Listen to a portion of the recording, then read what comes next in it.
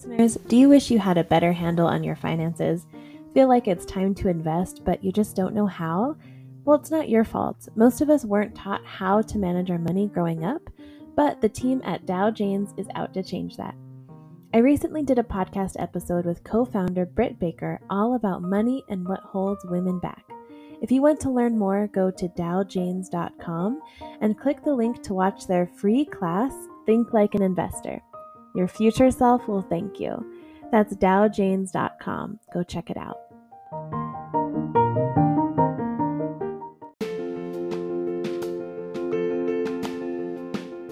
Everything. It's how we record our history. It's how we teach our children. It's how we share our celebrations. It's how we talk about spirituality. It's everything to us. And that has been lost in the translation of whiteness now, right? The white coloniality reality I have now has stripped me of my nativeness. So during COVID, how do I, a person who's experimenting on the internet, reach out to my family, share my academic passion, because that's my view of the world?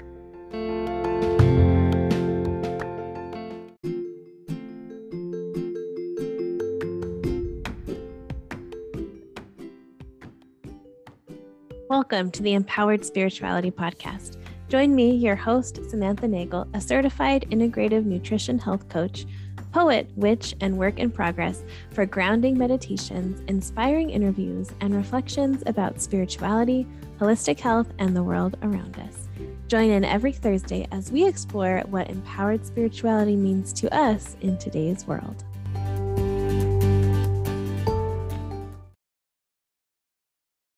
Hello, and welcome to the Empowered Spirituality Podcast. My name is Samantha Nagel. It's so nice to have you here with me today. I am so excited to bring you this episode. It's with my friend, Dre Abeyta. We met on LinkedIn, kind of. Really what happened was my boyfriend follows them on LinkedIn somehow, or they're connected on LinkedIn, however that works. And he told me, I think this person would be a really great fit for your podcast.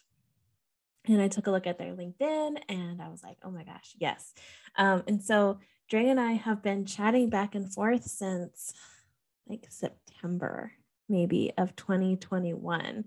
And we finally connected to do this interview. And it's been so wonderful to know them. And this conversation was so amazing. I can't wait for you to hear about all the amazing stuff that Dre does. Dre is just such an amazing person. And we're actually in the same place. I mean, not the same place. I'm in my house. But we're both in New Mexico and we're both in the same city, which is super, super cool. And we work at the same place, kind of. We work for the same university. So it was really cool to connect with someone that's in my area as well, and still have connected via the internet, which is really interesting. When I first started the podcast, I did people that I knew in the area, and then I grew to maybe reaching out to others that I found on the internet, or I had been following their work or something. So it was really cool to connect with someone in my area. So in this episode, we talk about academia and advocacy for students in universities, especially students in universities who have been harassed in some way or targeted in some way by professors or by the university itself. We also talk about critical race theory in general, and also how that impacts spirituality, the decolonization of religion, the sacred properties of medical marijuana, but also like so much more. I'm going to read Dre's bio to you, but I want to let you know before you listen, just to give you a trigger warning for this, or a content warning or content explanation. So we talk about suicidal ideation. We talk about sexual violence and sexual harassment. We don't talk about it in a detailed way, like nothing is explained or described, but it is brought up quite a bit. And it's brought up in the context of Dre's experience, a little bit of my experience, common experiences of others that they've worked with and in general, as well as their own suicidal ideation, suicidal thoughts, but nothing is explained graphically. So I just want to give you that heads up that if that feels like an unsafe conversation to listen to, please respect that, and please listen to your body, and whatever feels good, feels good. If you decide to listen, that's wonderful. It's a great episode. And also know that if it ever becomes too much, you can always pause. And I'm going to put a resource for the National Suicide Prevention Hotline in the chat below as well. Not in the chat. I'm used to doing Zoom, in the show notes. Sorry about that. So I am with Dre Abeyta. Dre, who is a coyote walking in this world and a real-life Isleta Pueblo superhero, is an Indigenous, two-spirited, bisexual, multi-trauma survivor, PTSD diagnosed, medical marijuana researcher and advocate, and critical race theory, whiteness, and intersectional advocate and scholar. They're currently a 9th-year doctoral candidate at the University of New Mexico in the Language, Literacy, and Socioeconomic Studies Department. Dre is also the leader of 6K international students from around the world as the chair of the American Education Research Association, and the acronym for that is AERA, Graduate Student Council, in the president of the society. Oh, the president, not in the president, the president of the Society of Native American Graduates and Undergraduate Studies. Also the New Mexico Humanitarians Now NAS graduate assistant and a critical autoethnographer, it's a hard word, and vlogger with over 2,000 followers on 7 social media platforms. And when I'm reading this bio, that number may have increased. Dre's history of professional experience includes over 15 years of community organizing, over 6 years of research experience on multiple teams. Some of those teams include YPAR, School to Prison Pipeline, youth activism, ethnic studies, trauma healing, 3 journal articles, a book chapter, 12 years teaching experience, 4 years in K through 12 and 8 in higher education, 5 years of experience leading graduate student organizations, a total of 38 leadership institutional service roles, and an additional 42 conference and/or invited presentations. So amazing. And by the way, I don't say this enough. If you want to watch our interview, the interviews typically don't include this little intro. We just get right into the meaty part of the interview. It's on YouTube, and the channel is just Empowered Spirituality. And you can also find other guided meditations there, as well as interview videos. So if you want to see what I look like, if you want to see what Dre looks like, you can check that out. And also you know what? I just realized I didn't pull a tarot card when I was with Dre for the interview. So I'm actually going to pull one right now. For the episode, Never Too Late. I'm going to pull in right now. So I'm pulling from the Good Tarot deck by Colette Baron Reed. And this card could influence the way that you listen to this.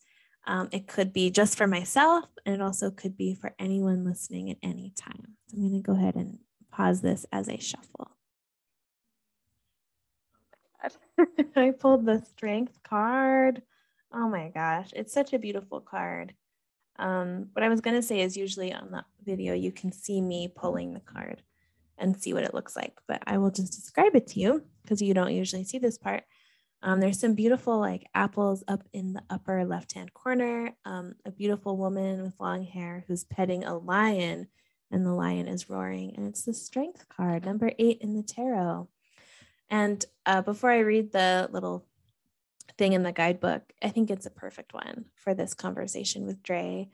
Dre is so strong. And we also, one of the things we didn't get to discuss that I was thinking maybe we would, was how to take care of yourself and how to stay strong when you are in the helping profession, in the helping world, when part of your purpose is to help others. How do you stay strong in yourself, and how do you have self-care? And Dre I know that they're really figuring that out in our chats together. Dre told me that that's something that they're working on as well. So let me read to you endurance, strength. I can go the distance and know that everything occurs in divine, appropriate timing. I have courage as I manifest miracles. When I allow Spirit to work through me, I am strong enough to move mountains and overcome any obstacle inside or out. So beautiful. So beautiful. And I think it's interesting too that the card that comes right after that is the Hermit card, which is kind of the resting timeout card. And the one before that is the Victory card. So I think that really relates to Dre. Such a champion, so much strength. And also I hope it relates to me too. I'm feeling a little overwhelmed in this season of my life. And also when this is coming out, it's like almost summertime, and summertime is my least favorite. So I know I need the strength then as well. So this will be kind of a good reminder for me when this comes out, like a time capsule. And I hope it relates to you as well, that everything does occur in divine timings. You have courage as you manifest miracles. When you're in alignment with whatever you believe in, Spirit, your higher self, your true self, you're strong enough to move mountains. So there's also a force of love supporting you, which I love. All right. I hope you enjoy this conversation with Dre, and I hope you enjoyed the strength card. I know I really do. Hello, Dre Abeyta. How are you today? I am doing well. I'm hanging out with you now, sis. How are you? I'm good. I was just saying I'm a little nervous today, just like a little anxious, but so excited. We connected over LinkedIn, right? Like almost a year ago, and now we're finally connecting. So I'm so happy. I'm so excited to be here, and I look forward to this opportunity to share my work with the world, to get to know more about yourself. And let's talk about our lives, spirituality, and how we could stay sane during COVID. Oh, yes, that's such an important topic. Yeah, I'm so excited. I would love to maybe start by you telling us all the amazing stuff that you're doing, because there's a lot of cool stuff. That sounds like my call to action. I am Dre Abeyta, coyote walking in this world, real life Isleta Pueblo superhero, proud two-spirit indigenous warrior, but I also have roots from Laguna, Acoma, and the Philippines. I am currently a 9th-year doctoral candidate at the University of New Mexico, and I am the chair of the American Educational Research Association Graduate Student Council, a leader of the world's largest graduate student organization. I have been making a career advocating for graduate student rights, both for graduate and undergraduate students, as well as the president of the Society of Native American Graduates and Undergraduates at UNM. I am also a vlogger with 20,000 followers on 7 social media platforms. I hope you'll all find me on LinkedIn, Facebook, YouTube, TikTok, Clubhouse. I think there's 2 more that I'm missing, family. But, and also, and the reason I think we're here, and what I have really been trying to use as a superpower, is spirituality. So I am also proud, in an effort to decolonize, family, I'm the former pastor of Coyotes Lodge, House of Spirituality, Critical Race Theory, and Medical Marijuana. Our services are on Thursdays, family, on Facebook Live. But I'm just your coyote and sibling now. So basically, family, I'm an activist, a researcher, a vlogger. I take on institutions, and I also advocate one-on-one. It's warrior advocacy, collectivist indigenous style. So when I go to a university on behalf of a graduate student, the cases that I have covered so far have been everything from academic theft, kidnapping, sexual harassment and abuse, discrimination via race, as well as disability. So when we go to the institutions on a case-by-case basis, I use my skills, my advocacy, and the superpower of counter storytelling to fight for rights. In a nutshell, family, I am here, sent by my ancestors to take over the world. I'll be president of the United States by the time I'm 64, or emperor of the Americas, depending on our dystopian future. Oh, I love that. Wow, you're so incredible, so incredible. I think what I would love to maybe start with is you said warrior advocacy. And I think you said that in relation to what you do for students. But I think that's really what you do overall is you're such an advocate and such a warrior. But I would love to know what that means to you. So I have my own original critical race theory, walking as Coyote. And the very first tenet is that during times of need, ordinary people have to step up and become extraordinary. So I am a survivor of trauma 3 times over in my life. Rape and molestation. This is our trigger warning, family. My apologies. I'm learning, right, as a public figure and a vlogger, to warn my audiences when I'm covering sensitive topics that can be potentially triggering for them. So trigger warning, family. I am a survivor of rape and molestation as a direct ramification of Indian boarding schools. Every single woman in my family has been marked by violence. In addition, in 2008, I was arrested by a sheriff for asking for his name and badge number during a racialized traffic stop. I lost 9 months of my life, my ability to teach, and I got upgraded from anxiety and depression to PTSD. In addition, in 2018, I am a survivor of a white male academic predator who collected women and created a cult-like environment to sleep with them. It took me a suicide scare, family. I was literally suicidal because I wondered about my place in the world. So when I took on the university, it became an act of warrior action. I became a warrior. I had to become a warrior to take on an institution that is there to dehumanize us. Unfortunately, in academia, when I share my story and I talk to audiences, more people share their pain and their suffering and their examples. And institutions are designed to protect their own. So when we as students report rape or academic theft, they ask us, as if we're lawyers, to bring our own witnesses. I complained against a Black professor who stole academic work from their students, and they told this person who is a marginalized person to go find other marginalized people to tell on the professor, and we'll believe you then. I'll go out and find more witnesses, and then we'll believe that professor stole your work. But really, in reality, we are the vulnerable populations. When students report the harm that is happening to us, we're putting our own lives on the line. We're putting our academic careers on the line. We're putting the risk of losing funding, the risk of losing support, the risk of graduating on the line when we speak out about the abuse. So when I talk about warrior activism, what I have to do with my clients is I prep them, and it's not a humanizing process, it's violent. And I literally have to sit down with them and say, when we go to the next step, because we have to go through the entire process, which is reporting it, going to all the deans, going to the Office of Equal Opportunity, we literally sit down and we write a statement. I have an interview with them one-on-one, and we go through the entire incident, and I'm taking notes and we're recording the whole thing. I send them the recordings. They do a narrative.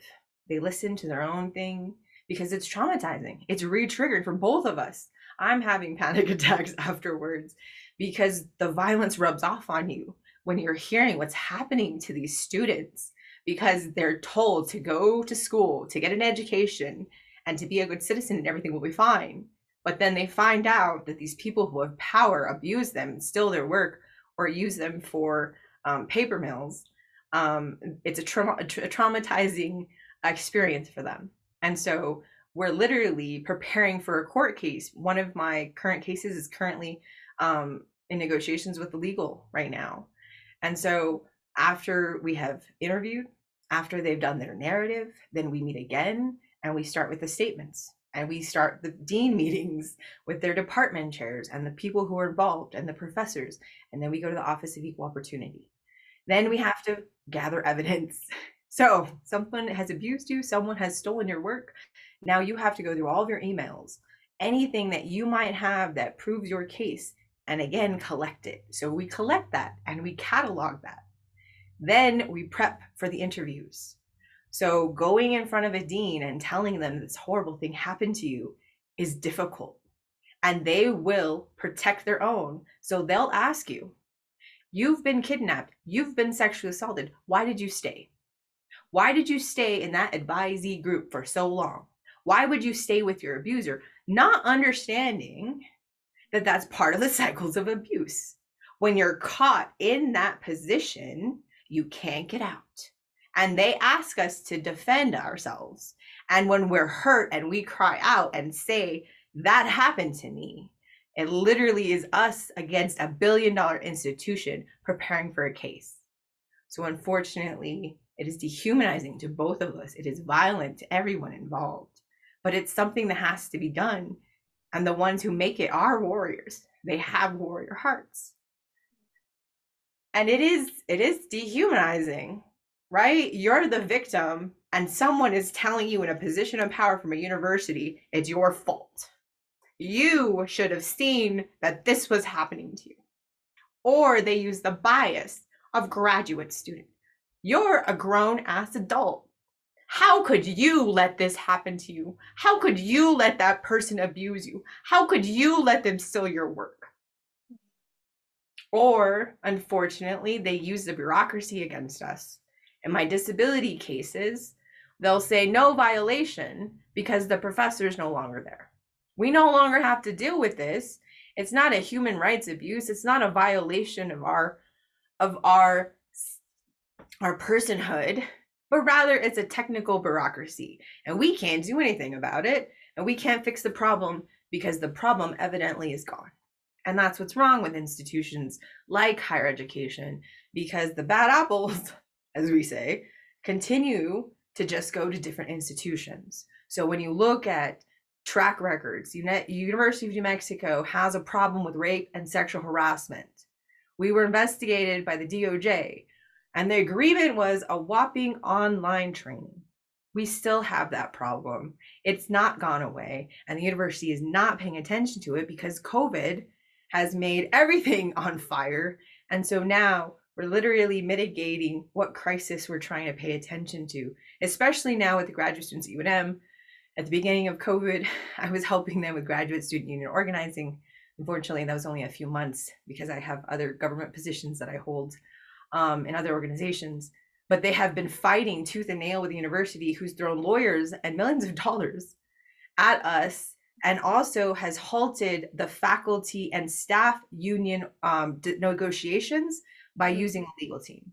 So before, the graduate students were trying to unionize, the faculty and staff were, and that efforts have been put on hold completely. But graduate students, we're desperate, we're fighting for our lives, we're literally in battle mode. And those efforts have been successful. We just had a success right now with bargaining agreements. They're going back to the table. Oh. So yes, that's a warrior life. Wow. So powerful. And I didn't plan on sharing this, but I had an experience when I was in undergrad and then working in part of the university. I still do, but in a different part. And there was a professor there, and he was so predatory, and the whole department knew about it. And when I put in my 2 weeks, I decided to sit down with the department chair and talk about why the hell is this person still here? And he even said, yeah, we know, but we can't do anything about it because of all the technical stuff. And it's so disheartening to know that these people exist and that people know about them, that people don't like them, and that they're still allowed to act this way in a place that's supposed to be safe. And even though that's disheartening, I don't know if heartening is a word, but it's hopeful to know that there are people like you who are giving voices to all these people who really, really need it. And I just don't think I can thank you enough on behalf of everyone that you've helped. I appreciate the support and love, sis. But it's also paying it forward. That's my whole philosophy. It takes millions of dollars to create one Drea Beta. I go back to my ancestors, my great-great-grandfather, Pablo Beta. He literally walked with presidents. He kidnapped Roosevelt and literally got our land back. There was 22,000 acres that we had to renegotiate. And during the Civil War, they lent the government $18,200 during the Civil War. So I come from a long line of politicians and warriors, but to get one person who's Ivy League educated, who has a master's degree, who has PhD coursework, who's a second generation college graduate. That's the thing for communities of color. A second generation graduate it's a different access to life. I cannot articulate that enough. When I talk about my positionality in class, I used to, before I came out as two-spirited and I only had my female self, I would call myself a princess. I would talk about royalty because of the access to resources I had due to my upbringing. Both of my parents, I have two moms. So my mama Tiger had me, they married young, and they got divorced when I was a small child. And so I went back and forth between a single parent household and her sister, who's my mama bear, and her husband. Um, and I faced abuse in that household. I had class privilege, but I was sexually abused in that household. And so I had pockets of safety, monetarily, but abusive environments other places. So how do we take like that history, right, and take that environment, but then share it and create something new? Because in my research, what really, I guess, was transformative for me was taking my own experience with abuse, understanding my parents and how we interacted with each other emotionally, behaviorally, spiritually, because we had been victims of colonization, like boarding schools. My grandmother doubled down on whiteness because she saw it as safety from the abuse of her households. It was sexual abuse, verbal abuse. And she was literally going to be sold off to marriage. That was my grandmother's generation. She was born in 1924. And then my next generation, my mom not understanding what sex is. Literally, I was a miracle. My whole family loved me. But understanding like how do relationships work, right? How did I, as a grown person, have to redefine how to communicate with my partner? Because I had grown up in a verbally abusive household. So my grandparents and other people would yell, right? And so they would fight a lot. So if you're with a partner and you fight with them and they come back with you, they really love you because that's what you saw as your kid. So I ended up being a 20-year-old fighting with my my boyfriend at the time, my now partner and husband of, oh my gosh, this year will be 17 years. But we've been together for 21. We'd fight and I would repeat the same bad behaviors. And it took me until like 30, right? And a lot of lifetime experience and us being together for almost a decade to really emotionally, heal and find out how we wanted to redefine that and redefine our relations with our parents. Like I talked to my parents about the abuse and I didn't understand that as a child. I blocked it out and did not realize I was sexually abused until I was an adult. And I would go to doctor's appointments and I went to all of this therapy because I would have anxiety and PTSD or depression. And then I got diagnosed and the memories came back. And then I remember crying to my husband as we're driving down towards the mall. And I'm bawling and I'm just like, I was abused. Like it clicked. And then it changes everything because you realize I'm not fucked up. They did this to me. I have anxiety, I have PTSD, I have all these different ways that I walk in the world, but that happened for a reason.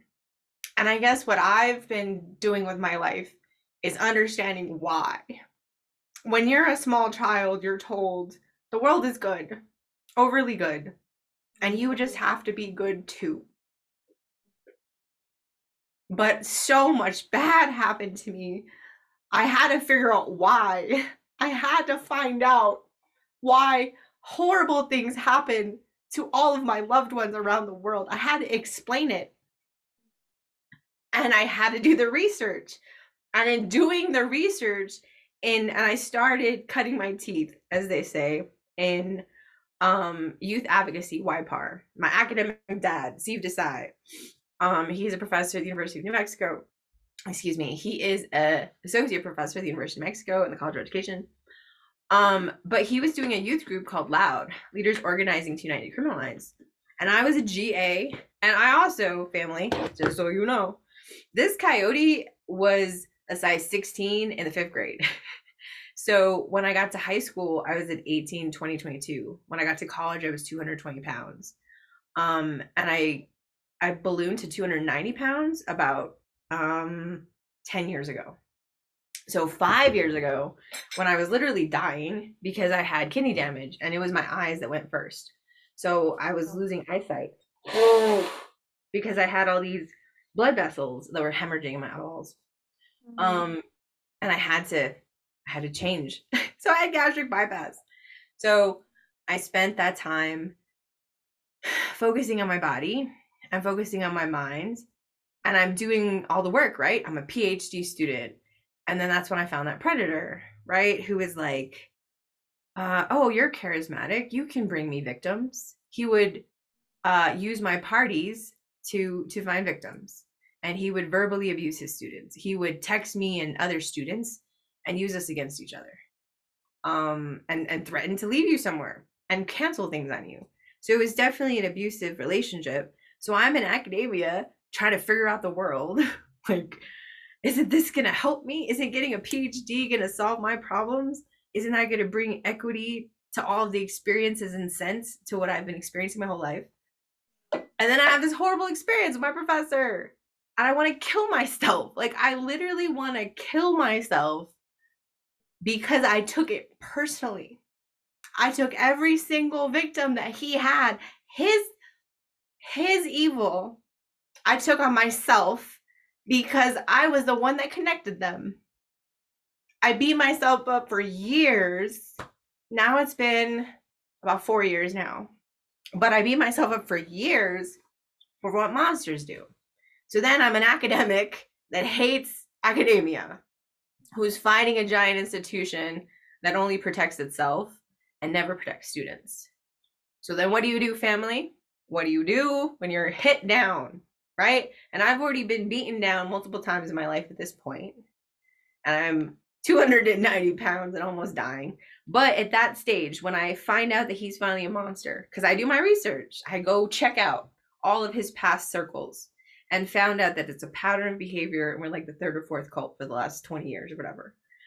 And I go find the witnesses and I go talk. I do my research. And then I use student organizing.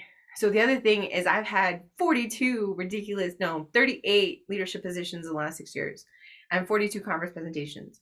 So I'm bringing in money to the College of Ed, like $78,000, because I can fill out paperwork and I'm hosting all these events and I'm feeding all these people. So it gave me a powerful platform to share my story. So there are 3 deans there and I'm saying this fucker is abusing students and they can't shut me up. They can't. They literally, I mean, I don't say fucker, but they can't silence me because I'm doing the groundwork of community building, because I'm running all these organizations, because I'm bringing conferences.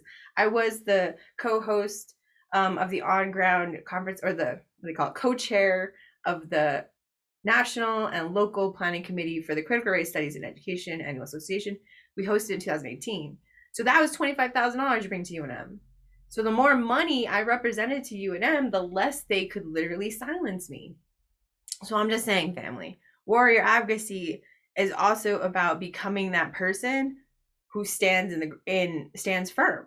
Like, people stand behind me. I go to the meetings and go yell at the deans and the people who are abusing them or not giving them their scholarships or withholding their money, whatever. Because yeah, I'm a scary motherfucker.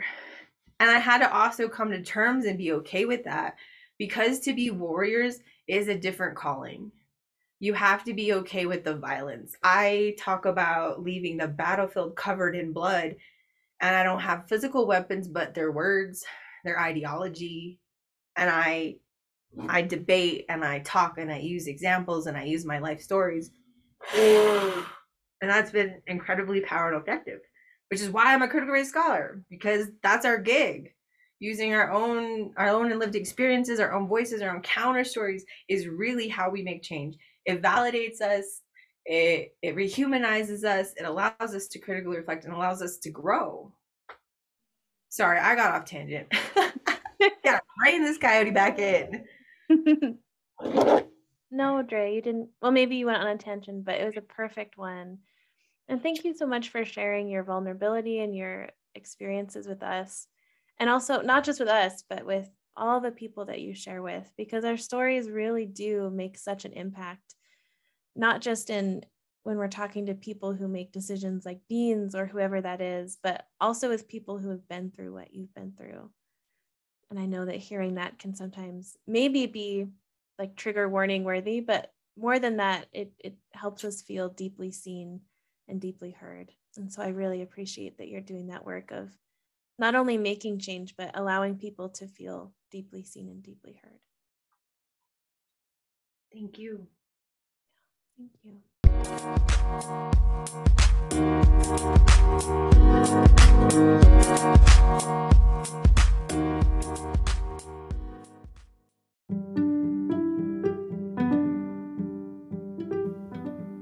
This episode is sponsored by Dr. Marie Tuin of Love Insight. Dr. Marie wants you to design the relationship life that you desire. As your mindful dating and relationship coach, Marie will guide you to align your thoughts and actions with your heart's unique truth. She'll invite you to cultivate intentionality and authentic self-expression around your values, your self-image and self-worth, your boundaries and desires, and the way that you communicate with others, both online and in real life. You'll leave no stone unturned and remove any blocks that stand in the way of feeling completely aligned with your love path. Marie believes in the beauty of diversity in love and works with people of all backgrounds, ages, sexual orientations, and relationship styles. Please reach out to Dr. Marie and schedule a free 30-minute exploratory session at www.loveinsight-dating.com. The link is also in the show notes. Love is always in sight with Love Insight.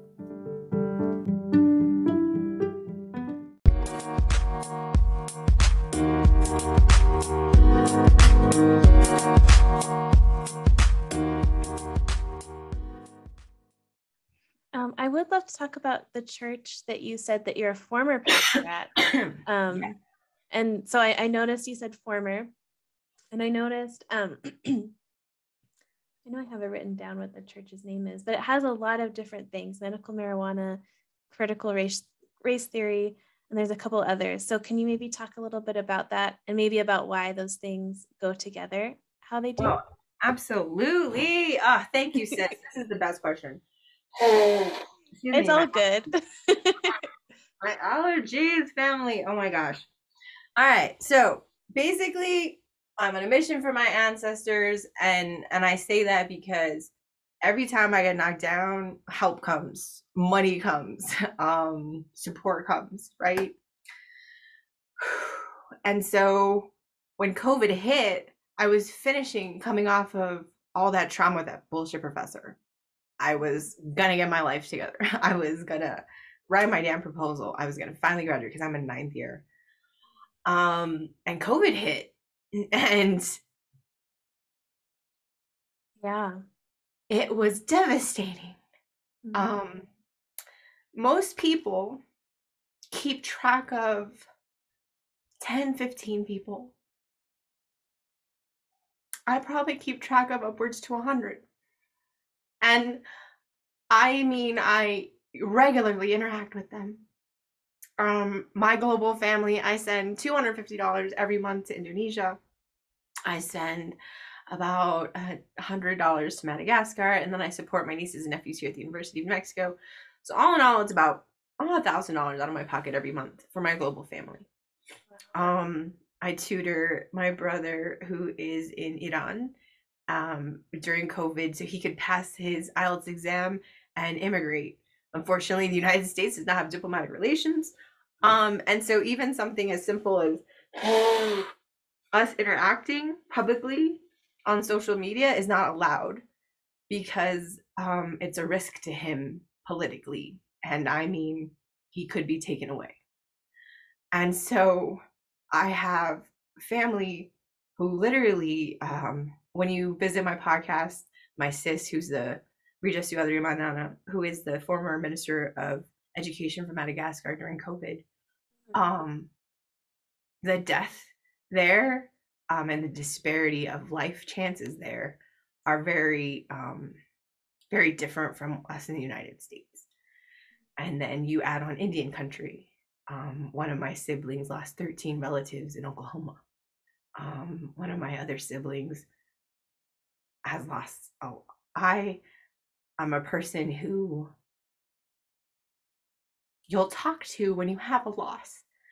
So I've been fielding about 3 or 4 deaths every month for the last 2 years. And that's a lot. And I am an empathetic person, and it hurts when I can't do anything to help. And I'm a doer. I'll tear down that fucking university.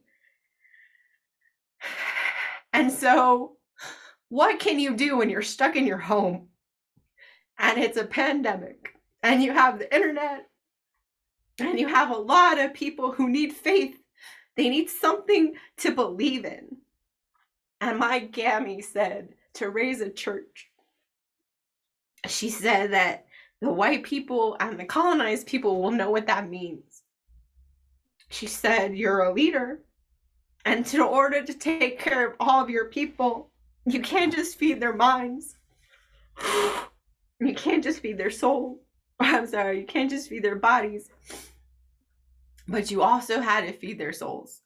So at this time, I had been a vlogger since April, and my theory is mind, body, and spirit.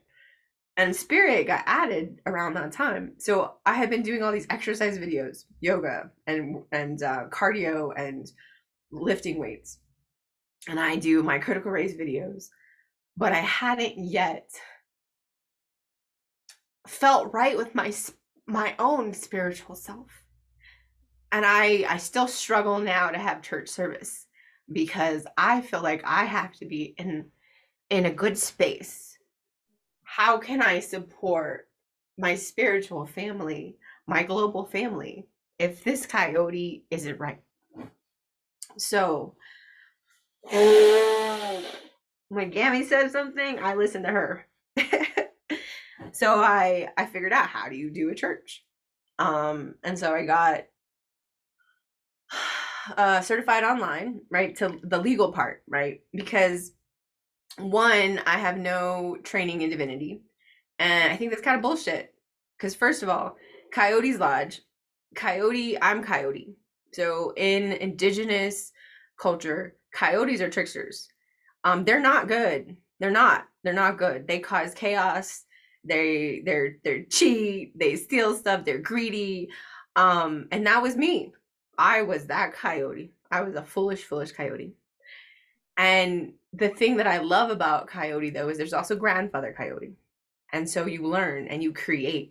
So yes, coyotes bring chaos, but they also bring change. And they can create, and they can learn, and they can be wise. So I myself am real coyote in this world. Like, I am a zealot. I am a true believer. I am on a mission, and I accomplish those things because I am backed by my family, my ancestors. So the church that I raised, Coyote's Lodge, my partner is Blackfeet, and lodges are the community spaces. So I wanted a community space for Coyote's family. We are the house of spirituality because we work on our faith, we work on our spiritual selves. We are the church of critical race theory because, of course, this coyote, not only is it my foundational ideological, basically my bones, like that's my blood and bones. When you're an academic, what's your theory? Critical race, oneness, intersectionality. It's what I eat, I drink, I blood. I research it all, and that's how I see the world. A critical race theorist values communities of color, values counter stories, values and understands colonization, and that our stories are everything. It's how we record our history. It's how we teach our children. It's how we share our celebrations. It's how we talk about spirituality. It's everything to us.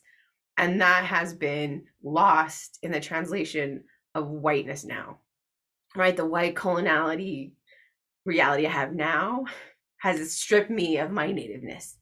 So during COVID, how do I, a person who's experimenting on the internet, reach out to my family, share my academic passion, because that's my view of the world?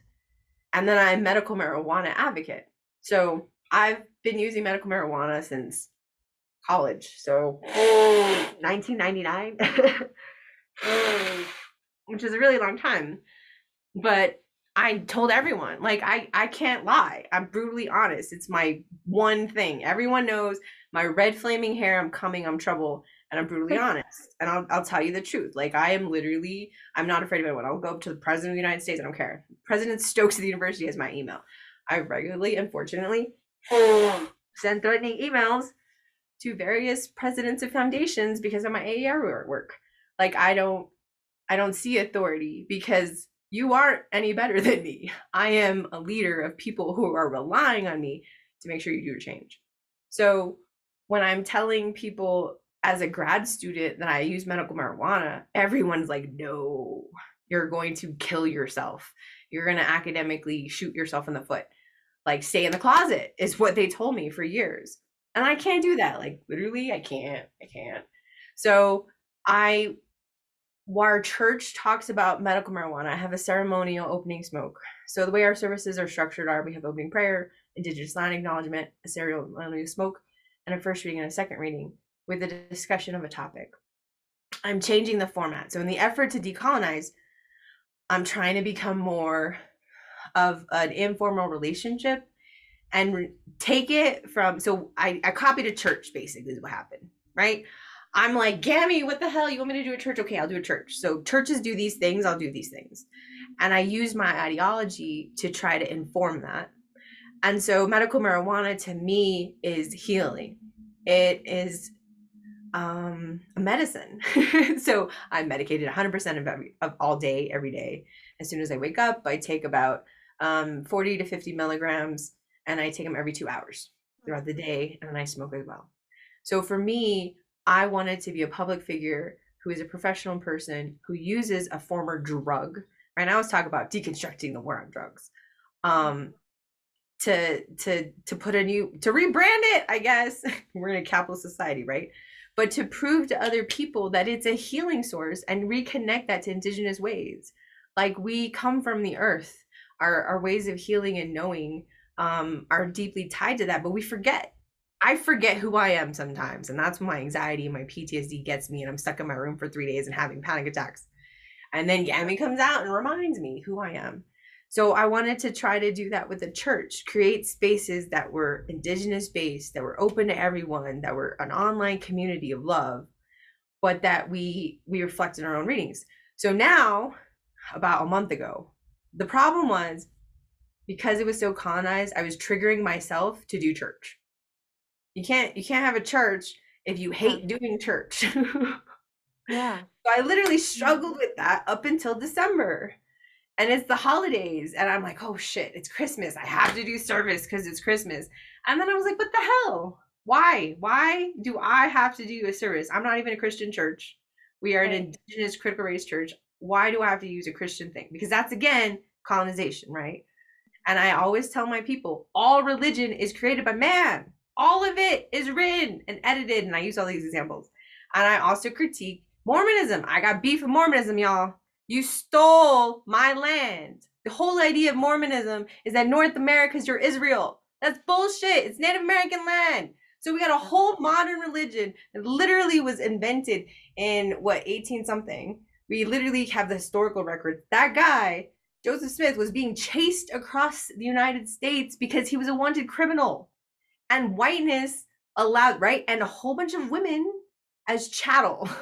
So I'm just saying, family, when you look at the history of how religion is created, it's empire building, it is materialism, it is controlling of gender and resources. So I'm asking everyone in the world to start challenging their own views on spirituality. Why believe something that is harmful? During Christmas, I had a nice little debate with one of my family members. He was like, well, I critique the Catholic Church. And I'm like, great, but that doesn't do anything. Who are you telling? Your neighbors and cat? That's not going to change the church. Now, leaving the church, demanding that they change, holding them responsible, suing them, and bringing down the institution, that's going to create change. Not continuing to conform to whoever colonized you. And as indigenous people, literally at Maito Pueblos, what religion you are depends on what white people decided they wanted to come convert you. And I'll be damned if I'm going to let my people just stay with spirituality because they were conquered at a certain time by certain people. Just saying.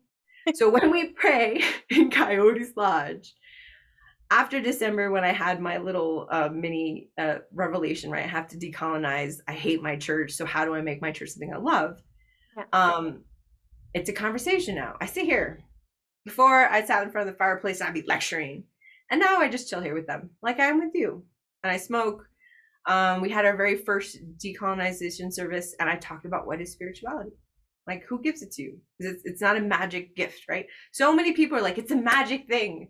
I'm just going to pray to this God, and this magic things will happen. Yeah. That's not what spirituality is. Like, we work towards spirituality. It's a process. It's ideal. You have to think about it. You have to critique it. I was debating with a Catholic how important, how based in spirituality could their faith really be when they are counting how many freaking masses they went to see if they get credit, because after a certain hour, well, this mass really counts for this day, but we have to go these 4 days. And I'm like, seriously? How is that one of the bases for your religion? Do we really think there's a God up there who's counting how many church services you went to? Yeah. I'm just saying we have a capitalist and dehumanizing way of commodifying our religion as if it's going to solve our problems with a magic wand. Like, so many prayers, so many masses adds up to this without actually thinking about what spirituality is. So when I pray, I'm literally like, hey, Gabby, Gabby, it's your favorite coyote. And I tell her about my day and I ask. So our daily prayers have a certain targeted thing. Like today was blessings for our pets. Love for my family is one that I usually like to do. Stress, right? Relaxation, stress. Celebrating resiliency, right? So when we pray in our church, we're talking about our lives and what we need then, right? Not this, I'm going to bank all these hours so I get to go to heaven, but how do I feed my soul right now? What do I need right now? Right now, Gammy, I need my pet to be okay. I need to go get my cat out of jail. I need to make sure you're okay. And you know what? Some of my family around the world connects at that moment because hell yeah, their pet means something to them. So why can't we as a human people redefine spirituality in a way that humanizes us, that feeds us, that creates community, and that's accessible to everyone? I don't need a fucking degree to be able to shepherd my people. I can do that perfectly fine just being human with them. You're amazing. Thank you so much. I love everything you said. I'm not going to try and comment on what exactly I loved. I would just be regurgitating everything you said. Thank you so much for this work that you're doing. And I want to chat longer, but I'm getting to the point where I'm going to have to hop off soon. But before I ask you to tell us where we can find all the videos that you put in the world and how we can work with you, can you give our audience or our listeners something to do this week or a resource to check out, like a book or a meditation or a video? Absolutely. Well, family, this is your coyote, Drea Beta, real life Athletic Pueblo superhero, and I am here with your weekly challenge. I got 2 things for you, family. Number 1, I want you to do a self-check. And I don't care if you have no time. I don't care if you have grades. I don't care if you have bills. I don't care if you have 10 screaming kids out there. I want you to take 5 minutes, lock yourself in the bathroom, and do a self-check. And if you got some more privilege, I need you to take some step back and do some self-care. Because I'll be honest, family, it is COVID. This is your daily reminder that if everything is not okay with you, it is not you. It is COVID. It is capitalism. It is racism. It's white supremacy. It is a bunch of things. So family, your first homework, check in with yourself and do some self-love. Number 2, I am an activist. I'm a warrior. I'm a scholar. I'm an advocate. And I'm a real life superhero. And I need you. This is my call to battle, family. I'm asking you to find one aspect of your life to create some sort of change. There has got to be something that you can do. Is it in your role as a parent? Is it a role in your community? Maybe it's something at work. I want you to think about a social injustice that is in your own life that you can actually address. Because together, family, there isn't anything that we can't accomplish. Thank you. And before you tell us where we can find you, is there anything else that you wanted to touch on that we didn't get to today? I just wanted to say thank you so much, sis, for having this space. I look forward to catching up on the rest of your podcast on Spotify. And just thank you so much. I look forward to learning more about how my global family, my siblings around the world, engage in self-care and in nourishing their spiritual selves. So thank you. Thank you, Dre. It's such a blessing that I met you. And so awesome. None of my guests are from where I am. Only one of them has been, I think. So I love connecting with, literally my neighbor. Well, not literally, but almost literally my neighbor in the same state. Thank you so much. And where can we find you and all that fun stuff? Oh, yes. Thank you so much. Dear family, this coyote is changing the world. Like I said, I got big plans to be POTUS. So come join my family. There's 2 agencies I'm currently working with. I am raising the ABETA Consulting Group, which is academics, activists, artists from around the world. Our website is abetaconsulting.com. And currently, thanks to my amazing sis Valentina, the ABETA Share Community Foundation is going to be raising our nonprofit this summer, family. So please, if you'd like to volunteer for any of those amazing opportunities, we also have our podcast every other week on Thursday. Follow this coyote at Dre, DRE, ABETA, ABEITA. And I am on 7 social media platforms, family. I just hit 20,088 followers on Monday. It was a wonderful Valentine's present. I am on Facebook, LinkedIn, Instagram, Twitter, TikTok, YouTube, and Clubhouse, family. But if you want to get me on the daily, like the live stream, that's going to be on Facebook.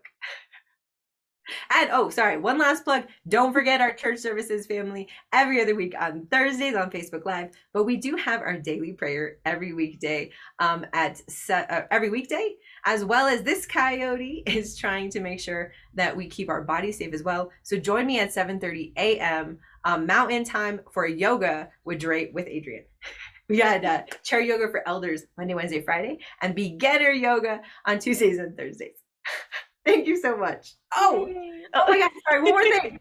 I'm sorry, family. I'm the chair of the American Educational Research Association Graduate Student Council. Our amazing conference is going to be in April, the 21st to the 26th. Please visit our website, aera.net. I would love for you to come and support this coyote as I lead the graduate students. It's our first in-person conference since COVID, family, and I'm excited. Thank you so much, Dre. Thank you.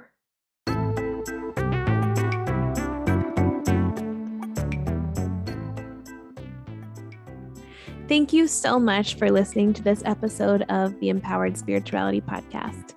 If you liked this episode, it would mean the world to me and my guest if you would rate and review this podcast. You can do that on Spotify or Apple Podcasts. Spotify actually just created a new option to rate your favorite podcasts. So that would be a wonderful way to help the show grow and also just to show me some support and love.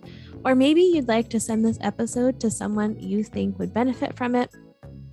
If you'd like to tag me or my guests on social media or comment on this episode post, you can find me on Instagram at empowered.spirituality. And on that Instagram account, I also share things related to holistic health, menstrual cycle awareness, movement, and all kinds of things. So I would love for you to give me a follow over there. And lastly, I am taking clients for one-on-one session work. I offer 3 and 6 months programs with the option to keep going. In these one-on-one coaching containers, we really get to do a deep dive of spirituality, if that's something that interests you, or if not, we don't touch it. Movement, food, your menstrual cycle if you have one. And we also really do a deep dive into our intuition and our authenticity. And we also look at things like how much we're consuming alcohol and substances. And we use a really intuitive, flexible framework for approaching these things that we're really taught are strict in our culture. So I'd love to see you over there. My website is empoweredspirituality.online, and you can book a free consultation call. But until next time, I hope you enjoyed this episode, and I'll see you next Thursday.